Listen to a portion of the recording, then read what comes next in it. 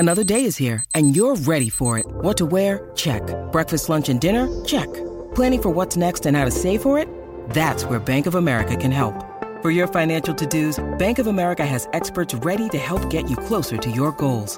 Get started at one of our local financial centers or 24/7 in our mobile banking app. Find a location near you at bankofamerica.com/talktous. What would you like the power to do? Mobile banking requires downloading the app and is only available for select devices. Message and data rates may apply. Bank of America N.A., member FDIC. When you need mealtime inspiration, it's worth shopping Kroger, where you'll find over 30,000 mouth-watering choices that excite your inner foodie. And no matter what tasty choice you make, you'll enjoy our everyday low prices, plus extra ways to save, like digital coupons worth over $600 each week. You can also save up to $1 off per gallon at the pump with fuel points. More savings and more inspiring flavors make shopping Kroger worth it every time. Kroger, fresh for everyone. Fuel restrictions apply.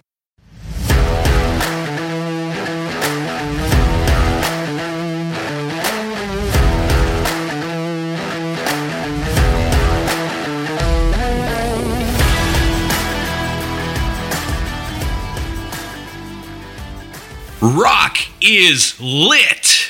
Welcome to Rock is Lit, the podcast that takes listeners on a quest to find the very best rock novels and explore the propulsive energy and raw power of these stories about music, the people who make it, and the characters who love it. Rock is Lit is a proud member of the Pantheon Podcast Network. I'm your host, Christy Alexander Hallberg, author of my own rock novel, Searching for Jimmy Page, from Livingston Press. Find me on Facebook at Christy Alexander Hallberg, and Twitter and Instagram at Christy Hallberg. Visit my website at ChristyAlexanderHallberg.com. If you enjoy the show, please subscribe, follow, and spread the word.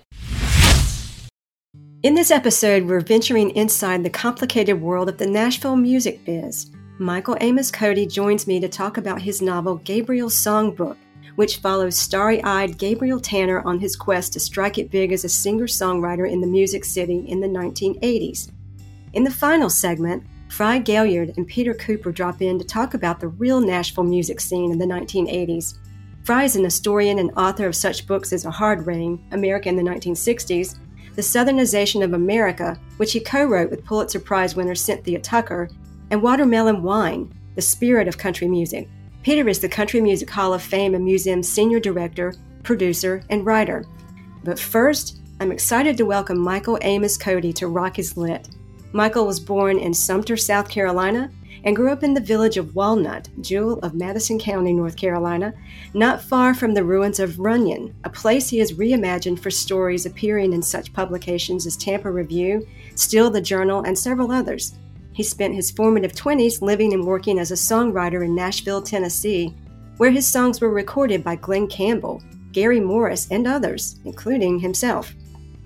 He is the author of Charles Brockden Brown and the Literary Magazine, Cultural Journalism in the Early American Republic, and the novel Gabriel's Songbook. He is co-editor of the Literary Magazine and Other Writings, 1803 to 1807, Volume 3 of the collected writings of Charles Brockden Brown. His collection of short stories, A Twilight Reel, was published in May 2021 by Pisgah Press and won the short story anthology category in the Feathered Quill Book Awards 2022. Michael lives with his wife Lisa in Jonesboro, Tennessee, and teaches American literature before 1900, Native American literature, and mythology in the Department of Literature and Language at East Tennessee State University. Michael, welcome to the show. Thank you, Christy. It's great to be here.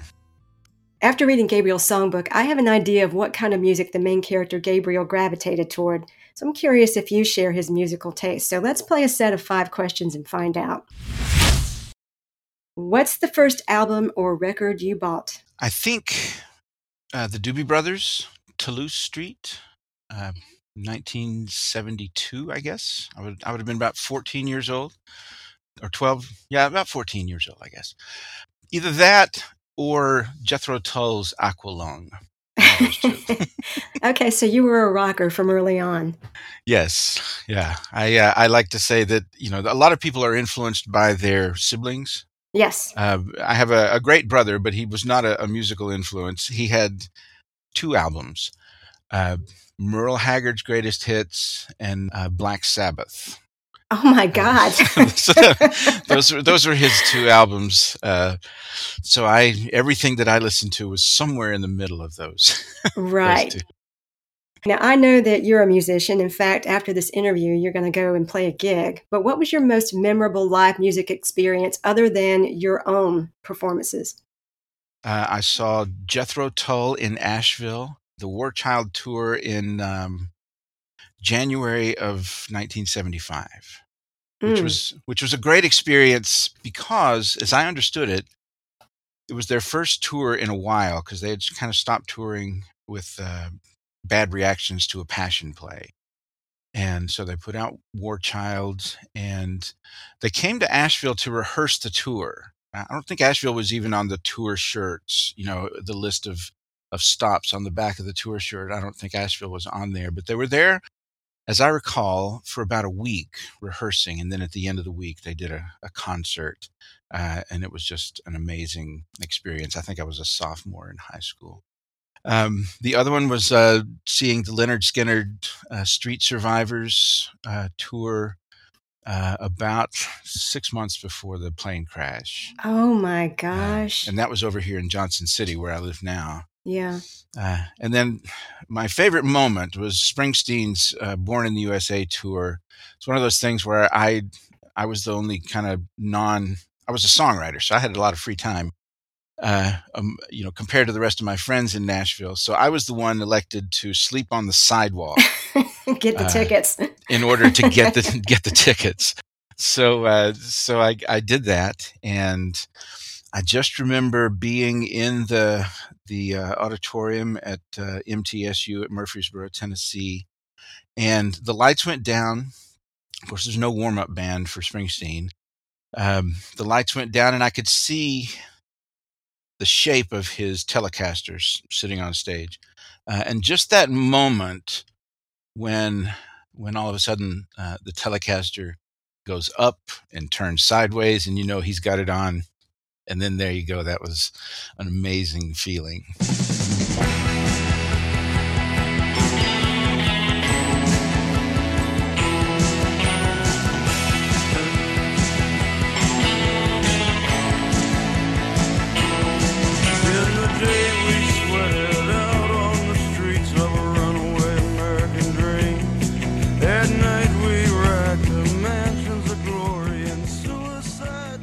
How long was that show? I think it was close to 4 hours long. I was gonna say he's got that reputation of having those monster long shows. Yeah, and then my friends and I, over the next 2 or 3 years, the Tunnel of Love album, and we just followed him around. We went to various places that were within a day's drive, and just bought scalper tickets and went to see the shows. So. Yeah, he gets a shout out in Gabriel's songbook a couple times. Yeah. He's and he, talking about influences. My cousin, who is definitely like a brother, came home from during his freshman year at UT Knoxville, and he had been turned on to Bruce Springsteen, The River, the album. Yeah, and that was the first I had heard of Springsteen, and I just have been in love with the music ever since. That was about 1980, I guess. Yeah, I love his stuff too. Yeah. If you had the opportunity to interview an artist or a band, who would it be, and what's one question you would ask?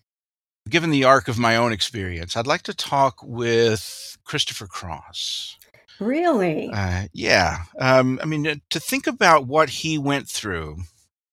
In sort of 1979, 1980, he releases this, self-titled album, which had, I don't know how many, 4 or 5 top 40 hits on it. And then he was nominated for 6 Grammys and won 5.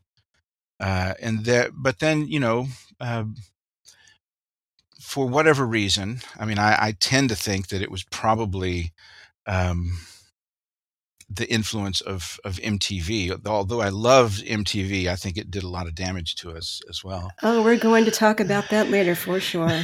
Okay, all right, but you know, I mean, Christopher Cross was this huge success, and nobody knew what he looked like. There was no picture of him on the album, and when they did, I don't know if they were disappointed or what, but he never was able to ratchet up that kind of success again. And so I'd like to talk to him about that and see how he kept going. Do you know what he's doing now? Is he doing anything with music? He's still playing. I was reading up a little bit recently. He had a horrible bout with COVID. Oh dear. Early on, and lost the use of his legs for a time. It triggered some other sort of dormant condition that he had, and so it really took him out of commission for a while. But I think he's still touring. Some friends of mine saw him in Nashville at a club just before, not long before COVID hit, and said he was still just amazing, his voice, and surprisingly, you know, he wasn't necessarily known for this, but he's an amazing lead guitarist. No, I didn't know that. In fact, are you familiar with the YouTuber Rick Beato? Yes. Mm-hmm. Rick did a show on him, or did a show that featured, I don't know, what makes this song great, or it was one of those, right? Yep, I love those. And he did Christopher Cross's, I think it was Ride Like the Wind.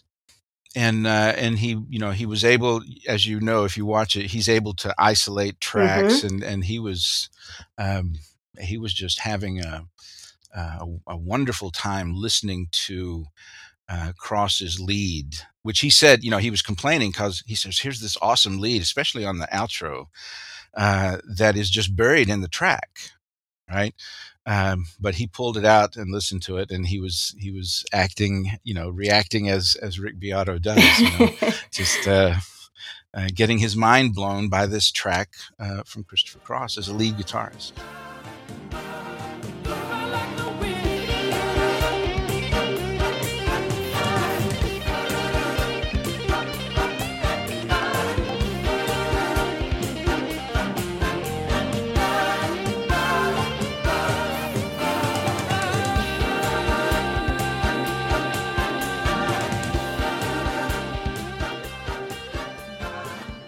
What's on your playlist now?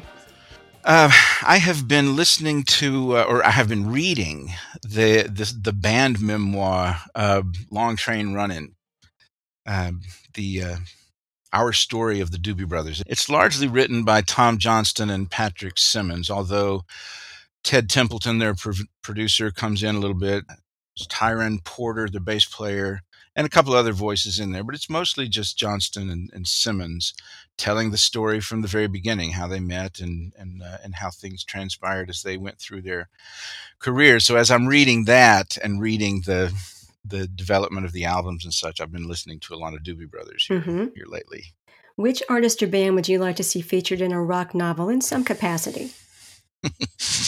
This was a fun question to think about. I don't think I would like to see, you know, one of my heroes like Springsteen in a novel, and I think it would be fun to see a novel that featured the B-52s. Ooh, aren't they on their last? Right. They're on their final tour now, aren't they? Are they? I don't. Well, that's one of the things that I was thinking about. Is I don't really know that much about them. I enjoy their music, but I thought you could have a really fun novel featuring the B-52s. Yep, that one would be lively. And yeah, and if you wanted to have a sort of cerebral element and maybe create a mystery in Athens, Georgia, you know, throw REM in there with them, and I would read that.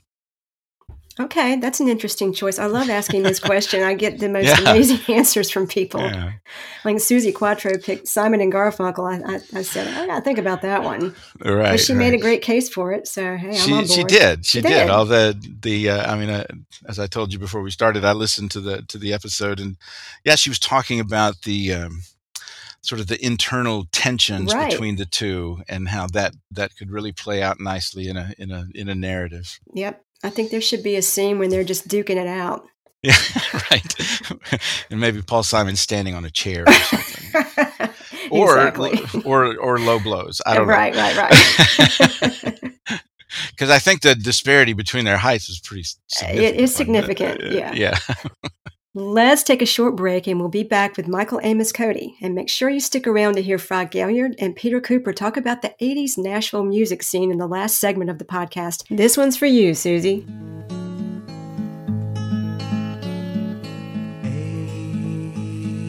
April, come she will, when streams are ripe and swelled with rain. May she will stay,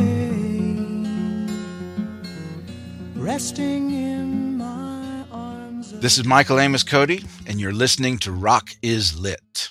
Hello, Pantheon podcast listeners. Christian Swain here to tell you more about my experience with Raycon earbuds.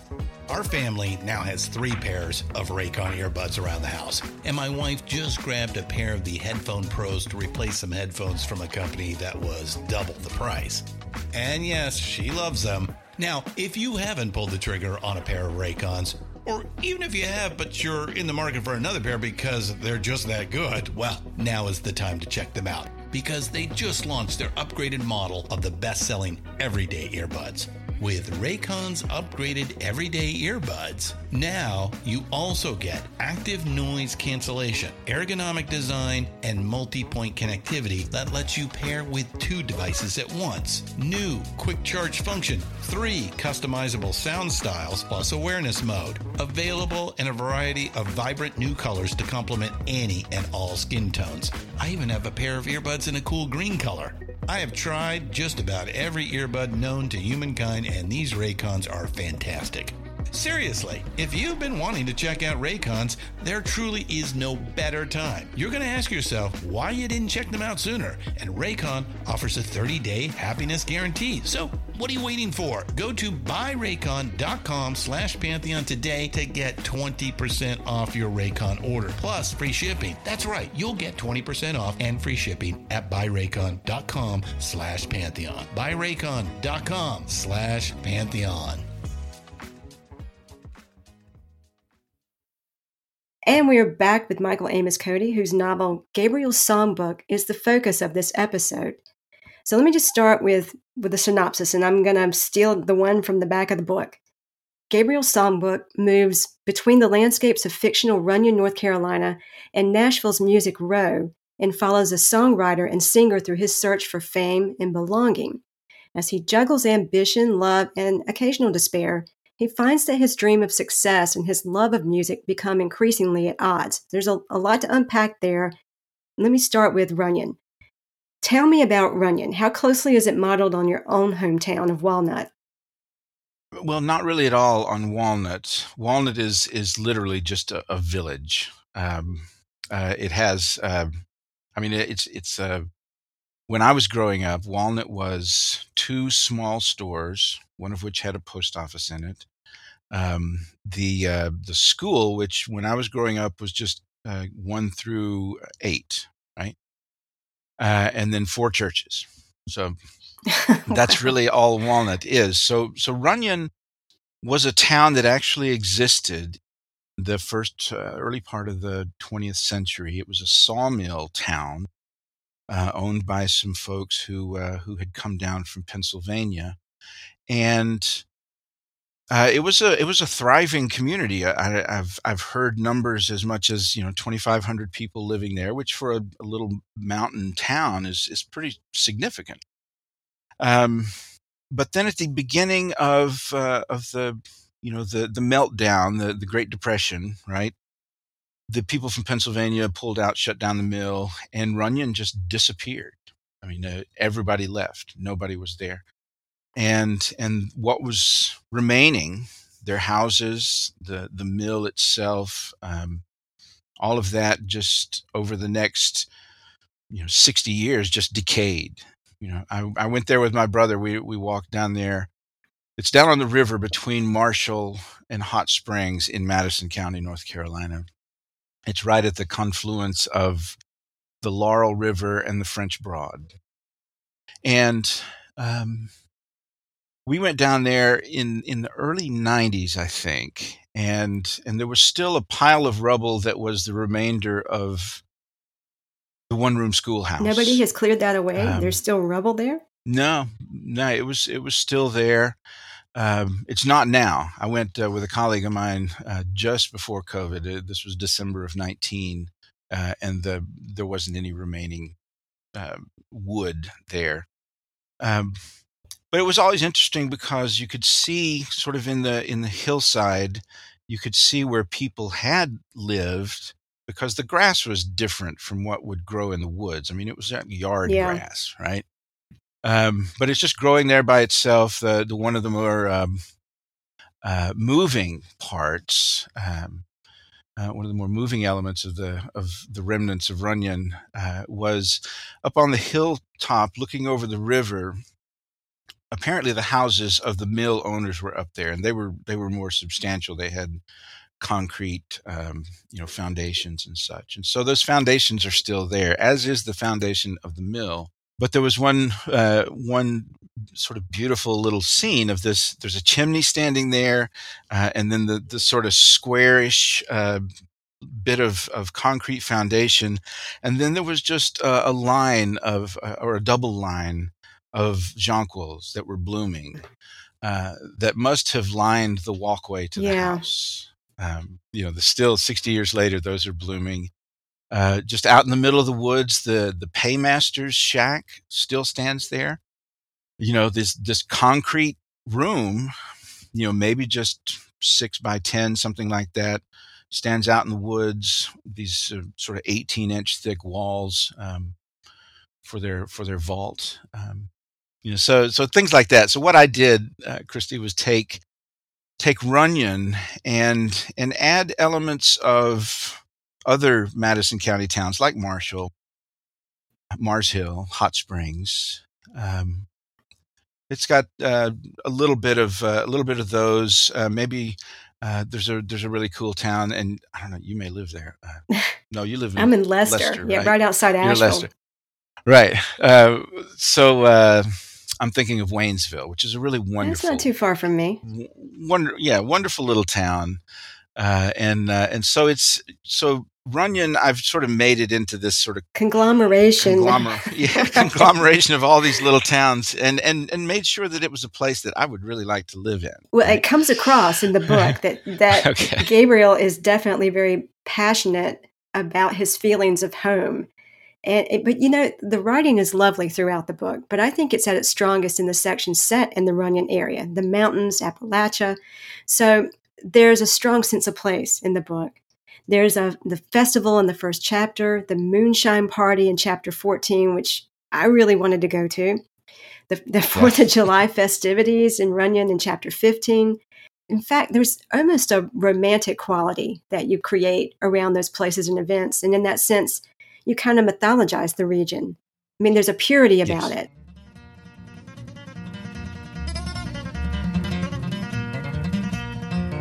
Down the road here from me, there's an old holler tree where you lay down $1 or 2. Go on around the bend and come back again. There's a jug full of that good old Mountain Dew. Oh, they call it that good old Mountain Dew, and them that refuse it are few. I'll hush up my mug if you fill up my jug with that good old Mountain. What does Appalachia and home mean to Gabriel? I think what they mean to Gabriel is a great deal of what they mean to me, and that is beauty of the landscape is probably the main thing. The depth of history, but not necessarily just local history, but the history of family. Right? Yeah. I mean, I grew up in the house that my grandfather had built. Not long after the beginning of the 20th century. That's amazing. The same house my mother had grown up in. She was probably born in the house. So I grew up in that house in Walnut. My room was the room that my grandfather had died in. And so there's this rich sort of connection with the land. Certainly the people, but more so people in regards to family. And I grew up at a time when tensions were starting to grow as people moved in from, outsiders were coming in, that sort of thing. When I'm reading those particular scenes I mentioned earlier, I was making notes and I'm writing down food, religion, community and family, mountain music, religion. All of that stuff just kind of comes together and forms such a fundamental element of what makes that region, or this region that we're both in, what it is. All of those things seem to be, in the fabric. Right. Maybe even more so than a lot of other places in the country. I mean, I know it's more so than Eastern North Carolina. The mountain music is such a big part of people's family history. And my granddaddy played the fiddle. My grandmother played the banjo, kind of thing, all that going on. Right. Yeah. And it's, there's the situation for Gabriel there becomes tense. In the scene that you mentioned, the moonshine party and the ride home, and the 4th of July party that follows right on the heels of that, Gabriel is looking at Delbert Gunter, the old fiddler, and sort of trying to imagine himself away from the music business in Nashville, which is more business than he wants it to be, and trying to imagine himself back in those mountains. And then when he tries to do that, he can sort of get a sense of it with the sort of gentle spirit of Delbert Gunter. But then the next day, when he's wandering around the 4th of July party and there are all these family groups, that maybe Gabriel thinks that they should be impressed with him, right? Because he's gone and done what they have wanted to do, many of them, right? Gone to Nashville. Big time thing, and yet he feels very outside their circles. I was really pleased with the way those sections turned out. Oh, absolutely, and I love that you mentioned Delbert Gunter. He was like, and this is a quote, he was like a minister to the congregation of mountain musicians. There's something spiritual and pure about him, and he tells Gabriel that music comes from these hills. If you leave the heart of the music behind, you're lost. And I know that you have said that really the ultimate influence on Gabriel with regard to music is music with heart. And that's sort of what Delbert is talking about. I think one of the, Gabriel, what he comes up against is a music business that in the 1980s, I don't know that it cared as much about heart as it might had before, or maybe even after.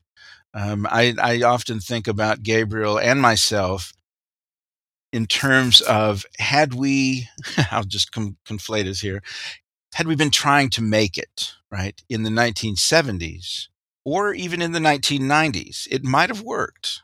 But the 80s, again, back to MTV, just so image conscious that the heart was often left out. It wasn't exclusively, but it was much more difficult to find a space to insert yourself as a musician in the 80s, a musician playing on heart, right? Okay, well, let's talk about the image that Nashville was looking for in the 1980s that Gabriel never could match up to. He never could measure up to what they were looking for, like the brothers who want to turn him into modern day Lord Byron. Right. I mean, think Prince, Oswald and Edward Turanok. Let's talk about the image in general that Nashville was looking for at that time. Nashville at the time, the circles that I moved in, there was a lot of thought about Nashville becoming very central in terms of all kinds of music. Right. So the clubs in Nashville, in fact, Christy, when I was living there, it's different now, but when I was living there, the country music people never played in Nashville. Ever. Really? Ever. I mean, they played the Opry, of course, I should say that. Yeah. They did that. And then once a year, they had a big festival at the fairgrounds that they called Fanfare. I don't know if you've ever heard of that, but country music fans come from all over the world, and that's the one time that the country artists were in town, and they would do shows at the end of the day. But they never played the auditorium. They never played the concert venues around town. Those were all from touring groups from the rock world, Wow, and heavy metal world, the sort of alternative world. I remember seeing one of my favorite bands, The Call, at Vanderbilt, that sort of thing. And you had wonderful people like songwriter John Hyatt. He lived there.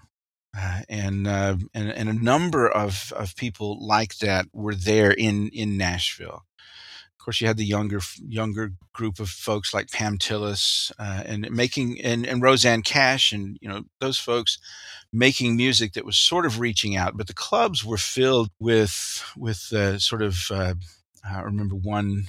Webb Wilder was a guy who was there, and he's very sort of this quirky performer who dressed in kind of these baggy, 1940 suits and just really fun music to go listen to. But the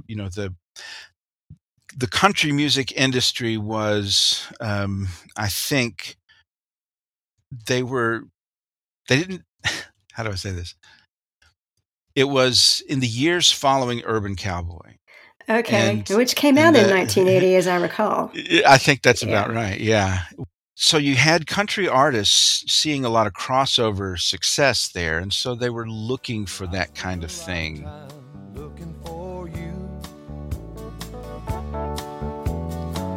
Single bars and good time lovers were never true. Playing a fool's game, hoping to win, and telling those sweet lies and losing again. I was looking for love. I and Gabriel, it just didn't fit that image. I think at one point in Gabriel's songbook, Billy Keith tells him, it's a little bit too mountain man looking, for Nashville right now.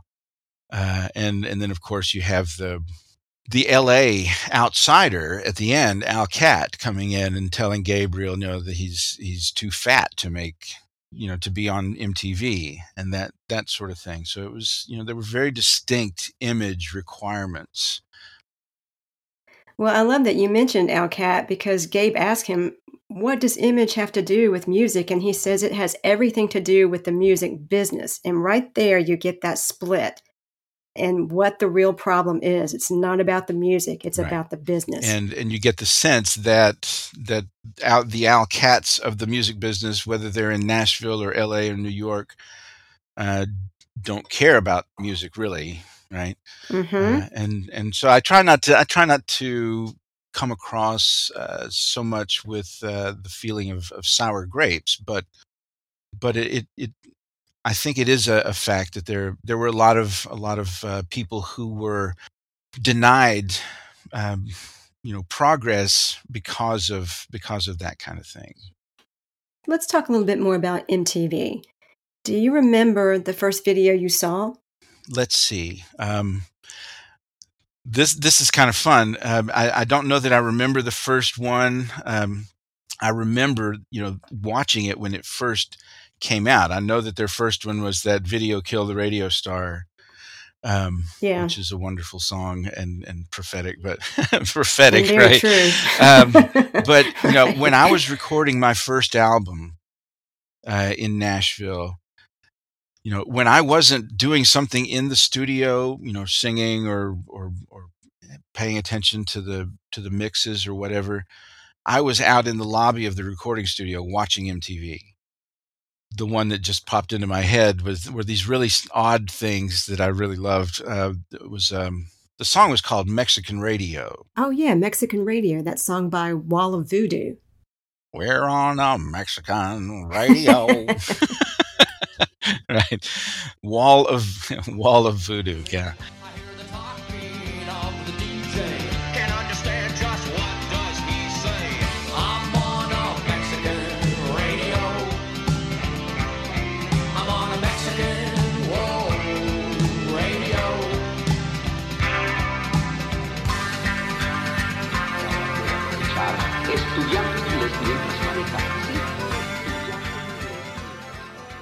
But those groups like that were, most of the industry did not know what to do with a music video, right? So you had a lot of really sappy stuff, a lot of the hair bands doing these really sappy looking videos. But other groups, and they were often the sort of wall of voodoo type folks, or early U2. But they had a little bit of art with what they were doing. But many of the videos, it took a while for them to, you had people setting standards like Peter Gabriel's videos. Oh my gosh, Sledgehammer.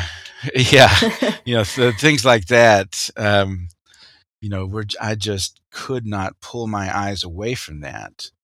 But ultimately, after a time, in a sense, it sort of robs your imagination.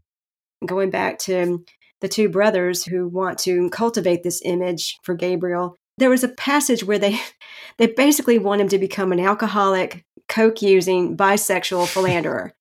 Because of the mystique, Yes. because of, the whole, people will be interested in that. If you could father maybe an illegitimate child or two, that'd be awesome.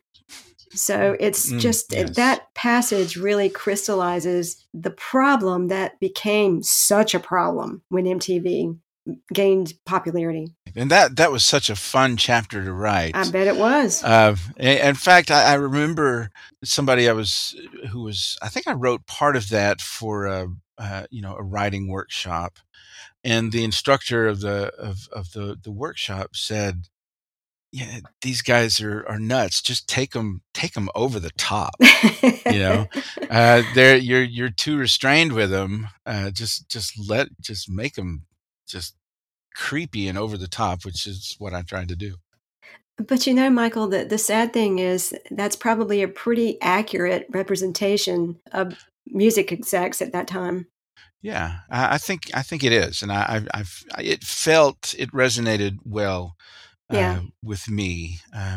My life as a songwriter in Nashville, and Gabriel doesn't really go this direction, but my next character that I've been working on does. He just wants to be a songwriter, and what would have happened to Gabriel, which is probably again what did happen to me, was that the Nashville music, the people at the record companies in particular, were always very fond of what I did.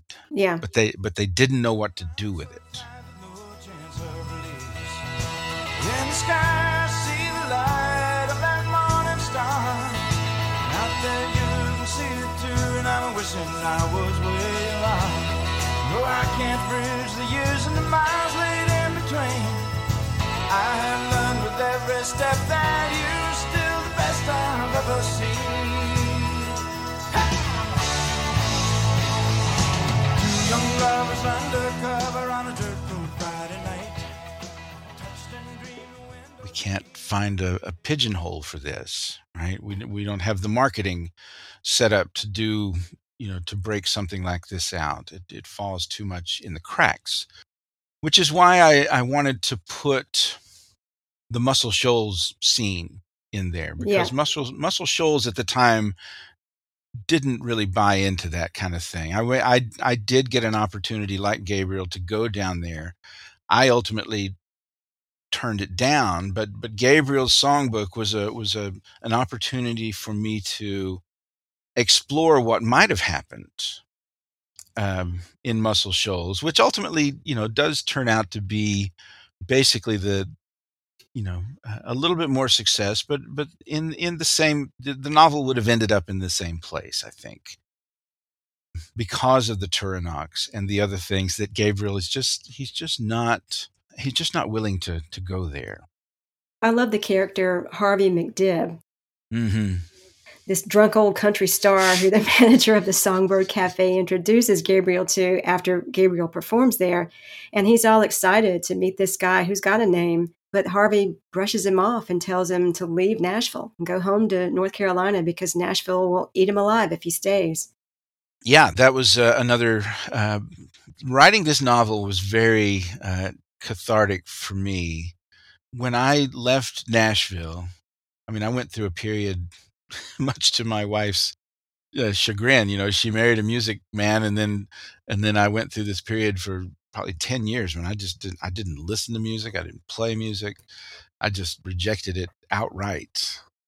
Then slowly worked my way back into it. But I think what Harvey McDib suggests to Gabriel was something that I really felt, and so I think the novel comes down to, in some ways, expressing, or what it revealed to me was that I was not willing to do the things that I needed to do to be accepted at the level that I wanted to be accepted at. Right. Yeah. And so I had been, pissed off for a long time that it didn't work out. And then, and through writing the novel, I was like, well, maybe I didn't really even want it to work out. Yeah, you get the sense that Gabriel's a little conflicted about that too. Yeah. There's a lot of overlap in your story and his. Mm-hmm. And this I found interesting. When you were in high school, you played in a cover band called the Whitewater Band. Yes. Now, you guys weren't a garage band. You didn't practice in a garage. No. You guys practiced in the bass player's old chicken house that y'all would clean up before playing. That's right. So congratulations on being a member of the first chicken house band. Right. We were the coop, we called it. That's where we... You guys played a lot of dances and proms locally, Mm-hmm. and that's when you started to write songs. Yes. And so in that regard, your history as a musician sort of mirrors Gabriel's. When did you go to Nashville? I was a music major at Mars Hill College. I was a flute major, but I was writing songs. And then about the time my junior year at Mars Hill, I realized that I didn't have the dexterity to be a really great flute player like Ian Anderson, right? Mm-hmm. That's what I wanted to be. That I didn't have the dexterity to do that. So Belmont College in Nashville had just begun a music business program. So I moved there for one semester, found out that it was, sort of the Gabriel Songbook area. It was more business than music. I had to take accounting and that sort of stuff. And I'm not good at that kind of thing. So I was there for a semester in the spring of 1980, and then I went back with a songwriting deal about a year later in 81. So I lived there through the 80s, and moved back to North Carolina in the summer of 89. Lisa and I got married in September, and I sort of traveled back and forth for a couple of years before it. I just kind of let it go altogether. Now, was she with you during the Nashville years? No, it was, she was, it was very much like Gabriel and Eliza. I think the way that I usually like to say it is that the novel is autobiographical in its bones, but then its flesh and blood is fiction. And so that's kind of the way it seems to work. I remember I was very nervous when Lisa was reading it for the first time. And she said that she would come across something and say, well, that's not the way that happened. But then she realized, she just stopped herself and said, wait a minute, this is fiction. So just don't worry about it. But no, she wasn't. We had gone to high school together and had a romance from basically the 7th grade and the 8th grade, and then split up and didn't get back together until we were 30 after my Nashville experience. Okay. Yeah. So it is very much like Eliza and Gabriel's experience.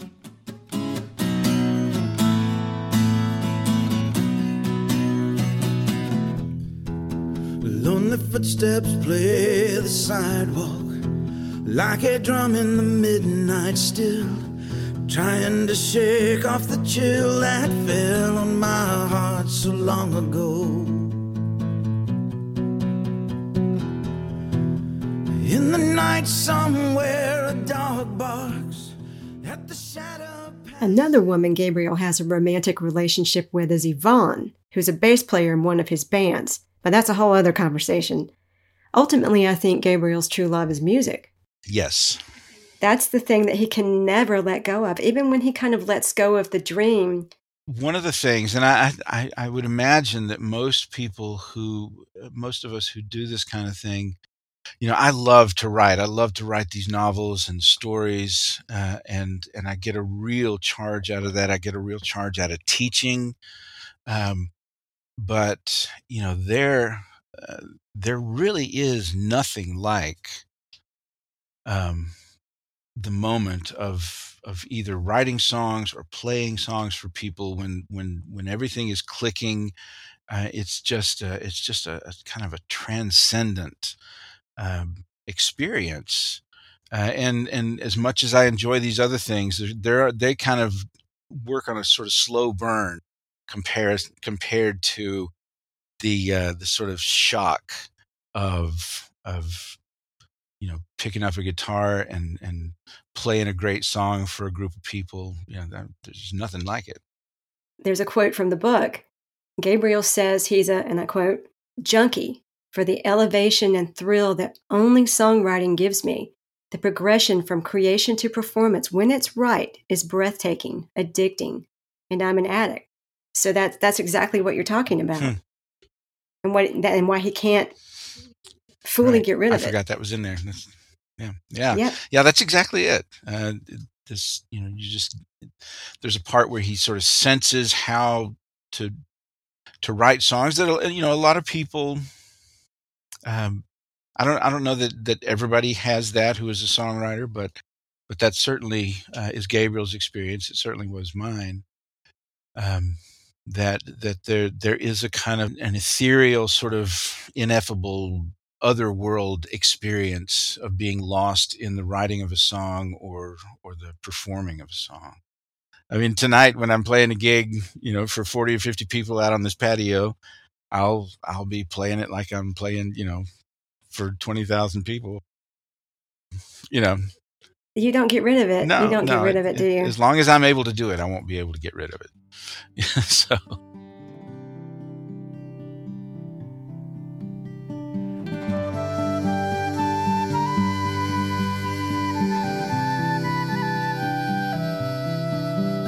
We have wandered across the years and miles in search of a clear direction, while some tangled memories held a mysterious connection. I think that the story of Gabriel and Gabriel's songbook is, although it's the story that you really don't hear, you hear the success stories.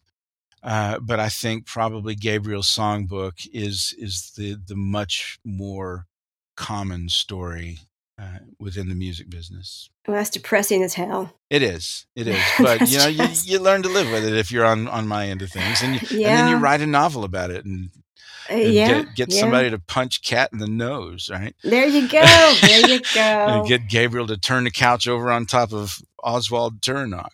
Exactly. Yeah. So you get your little jabs in, I think. I thoroughly enjoy Gabriel's songbook. It's a fabulous book. Right. And Michael, thank you so much for being on the show.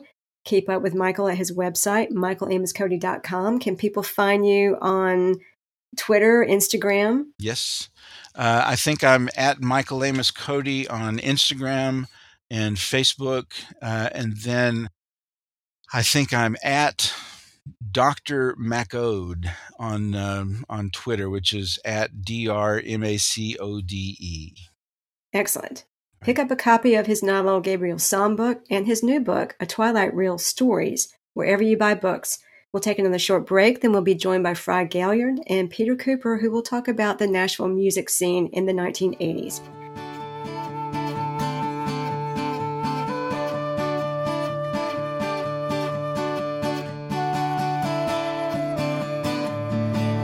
Coat and hat and full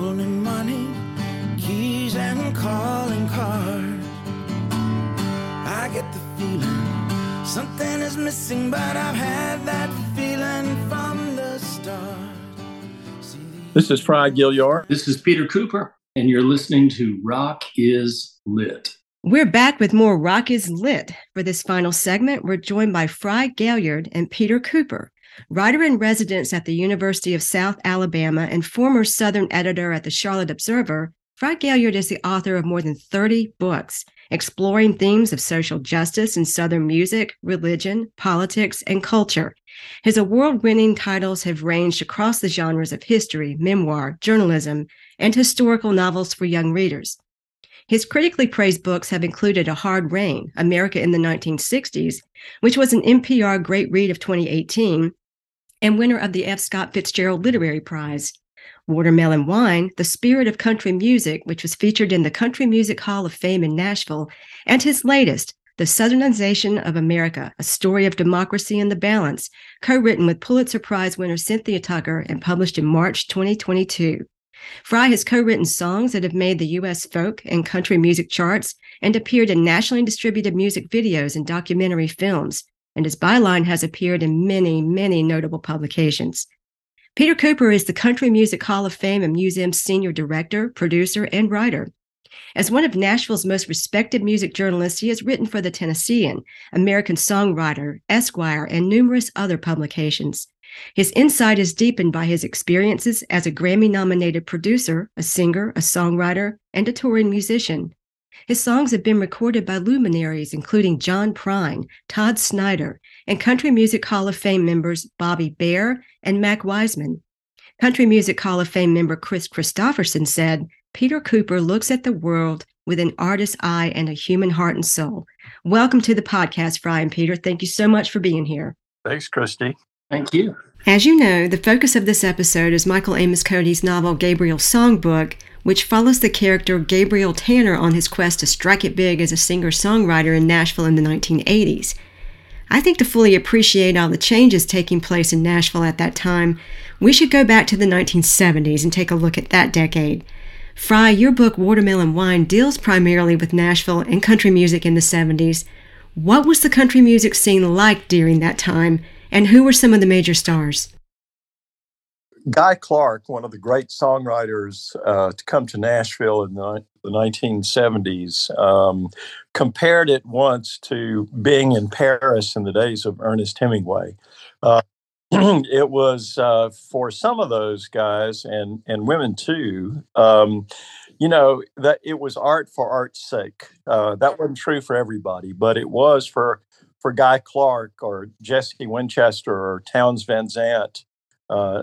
Tom T. Hall, though he was on the country charts, he was primarily a storyteller who just, told his stories through music. That was the way it was in Nashville in those days, and it was exciting to write about it. And you could feel the other tension of commercialization sort of building as well, and so.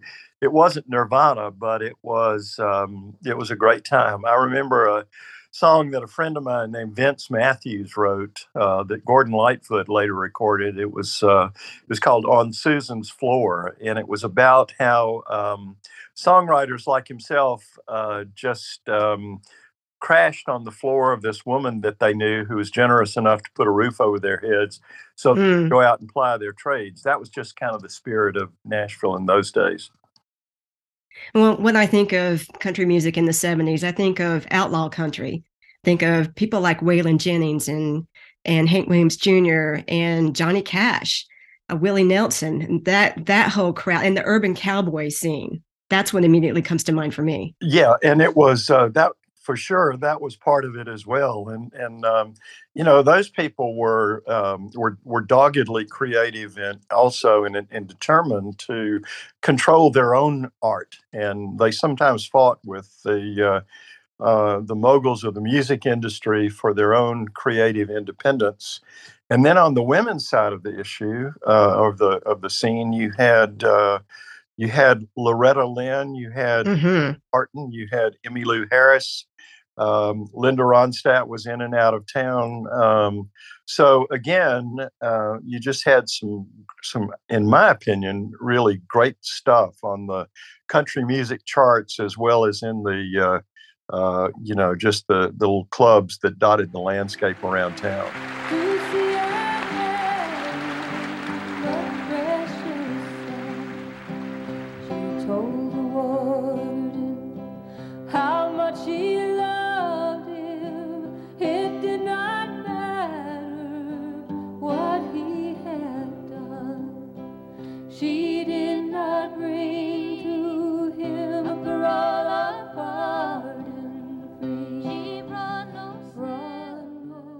Yeah, and there was the rise of Southern rock and country rock.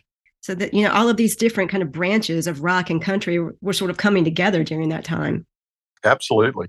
David D. Bumgardner, who is director of the creative writing minor at East Tennessee State University, called Gabriel's songbook the best novel of the music business he's read in a long time. So, Peter, you wrote a new introduction to the reissue of Watermelon Wine that updates the book's themes. Can you bridge the gap between Nashville and country music of the 70s and 80s? I mean, what were some of the differences in not only the music, but also the music business? There were some gaps, but in a lot of ways, the 1980s, I don't know, there was a lot of great country music there in the 80s. And that's, I was a high school kid listening to Nashville music, and Emmylou Harris, who Fry mentioned, was somebody who made popular albums in the 70s and in the 80s, and seemed to connect all of these worlds. The 80s were for a time a really down period commercially for country music, and then there came in the mid 80s what Steve Earle called the Great Credibility Scare, which was critically acclaimed artists getting signed to major record label deals. People like Nancy Griffith, Steve Earle, Lyle Lovett, people, Rosanne Cash, Rodney Crowell, people who fused folk traditions and country music and were great storytelling singer-songwriters. The 80s was also when the video world seemed to open up for country music. Through there were a couple of dedicated country music cable video channels, and that gave fans the opportunity to kind of to feel like they knew these musicians. They got another window into them. Speaking of these music channels, these music video channels, MTV debuted in August of 1981, and then CMT launched in March of 1983. So it really was from the beginning of the 80s onward that video and these music channels began to become so popular. How do you see that as impacting the people who were stars in the 70s? Could they cross over?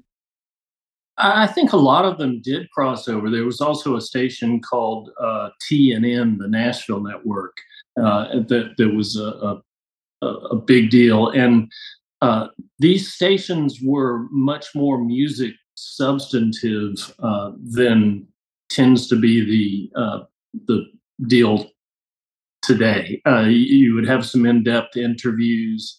There were live shows from Opryland. People like Ralph Emery had a nightly show that would have stars of the day, legends of country music, and upstarts often on the same show. I remember actually going to a show, a Ralph Emery hosted show that featured Porter Wagoner, who was a great legend of country music and is now in the Country Music Hall of Fame. And Tim O'Brien, who was a bluegrass wizard and just a wonderful, wonderful musician who was not necessarily a name, was not featured on the country charts other than as a songwriter. There exists the notion that that TV made image more important in country music, and I'm not sure that that's correct. I think image has always been important in country music, and just the outfits. It's always been about the song, but also more than that, about the singer of the song and the relatability of that singer. We want our singers to be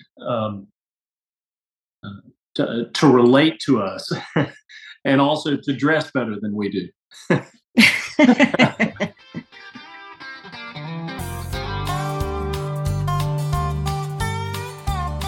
I'm getting out of this high-rise penthouse suite where we pretend life's rosy and sweet. I'm going back to the folks that I used to know, where everyone is what they seem to be.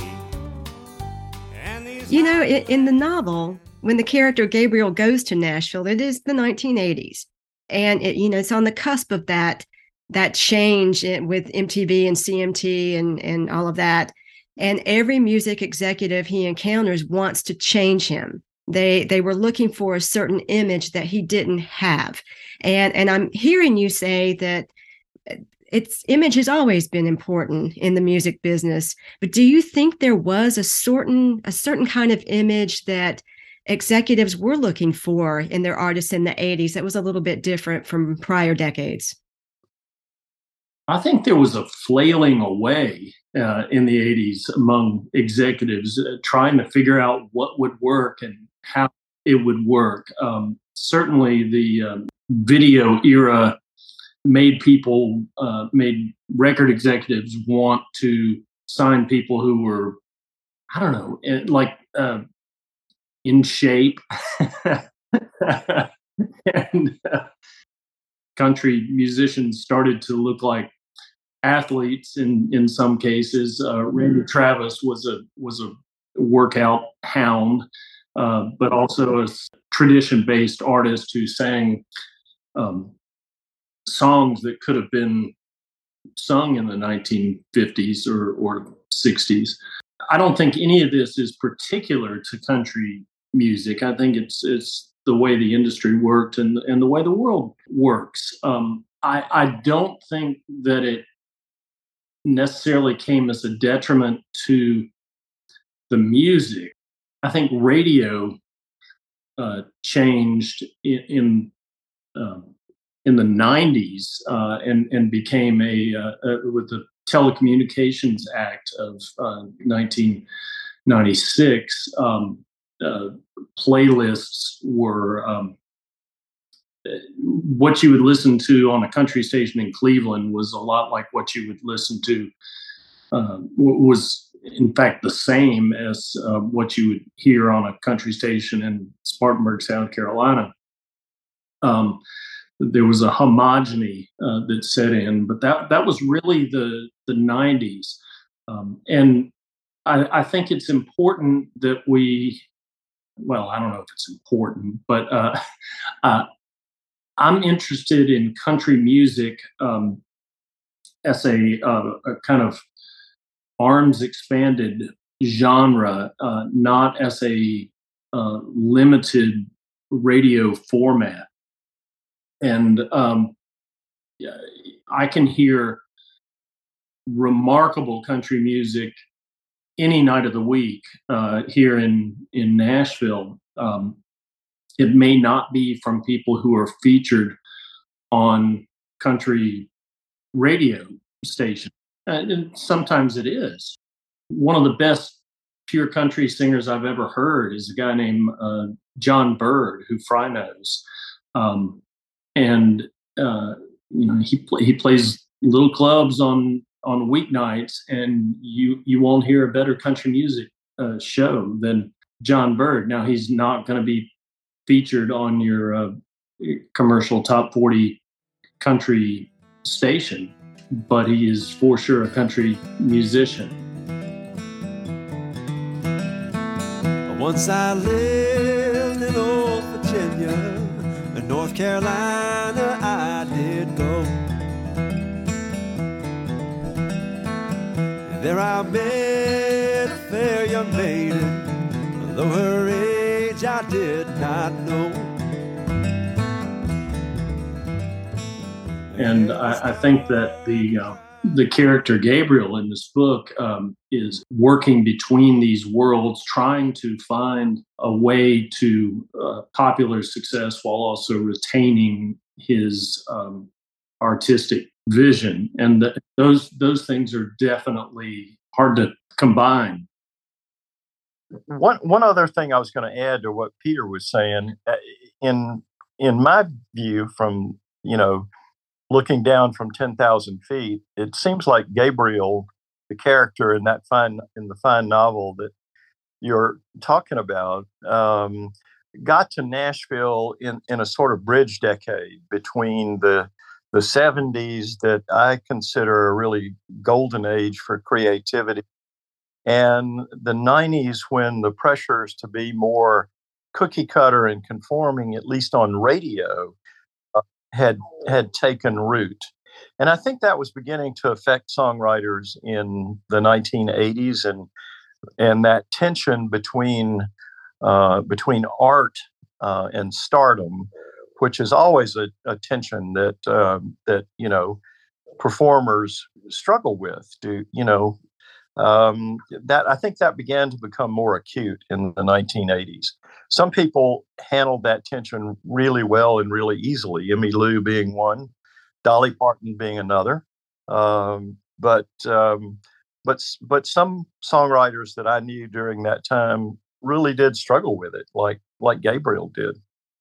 So, there's something universal about the character Gabriel too. I mean, the music business changes, but that artistic aspiration endures, and all of the heartache and disappointment and and joy that all of that can bring as well. So it's a great novel. It is. Well, thanks so much for being a part of this episode, Fry and Peter. Find Fry Gaillard on Facebook at Fry Gaillard. Where else can folks find out more about you and buy your books? I have a website also, FryGaillardAuthor.com. And then my publisher for a lot of my recent books has been New South Books in Montgomery, Alabama, and they have their own website. So, I'm around. Find Peter Cooper at his website, petercoopermusic.com. Peter, are you on social media as well? A little bit. I probably need to be on it more. You can find me on Facebook. Okay. All right. I'll put links in the show notes.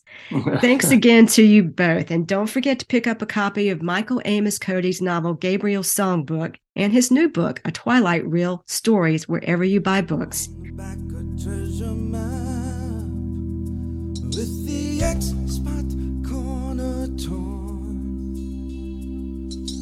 One night in a dream I saw the missing part hidden in a locket lit upon her heart, a shining symbol of many a minor. Stay tuned for upcoming episodes of Rock is Lit to hear from more great rock novelists and special guests who will offer commentary on the music or musical events featured in these novels.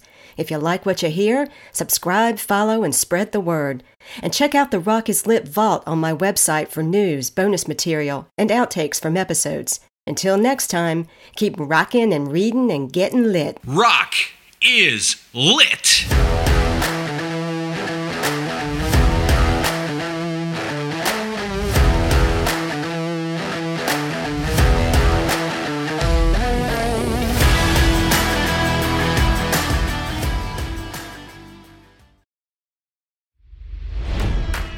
It's NFL draft season, and that means it's time to start thinking about fantasy football.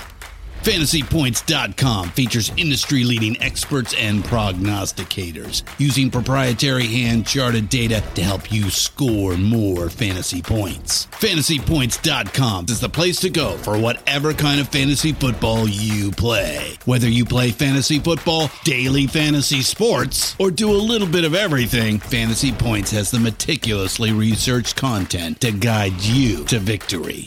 And why wait for the fall? Fantasy Points also covers the new spring football league, the UFL.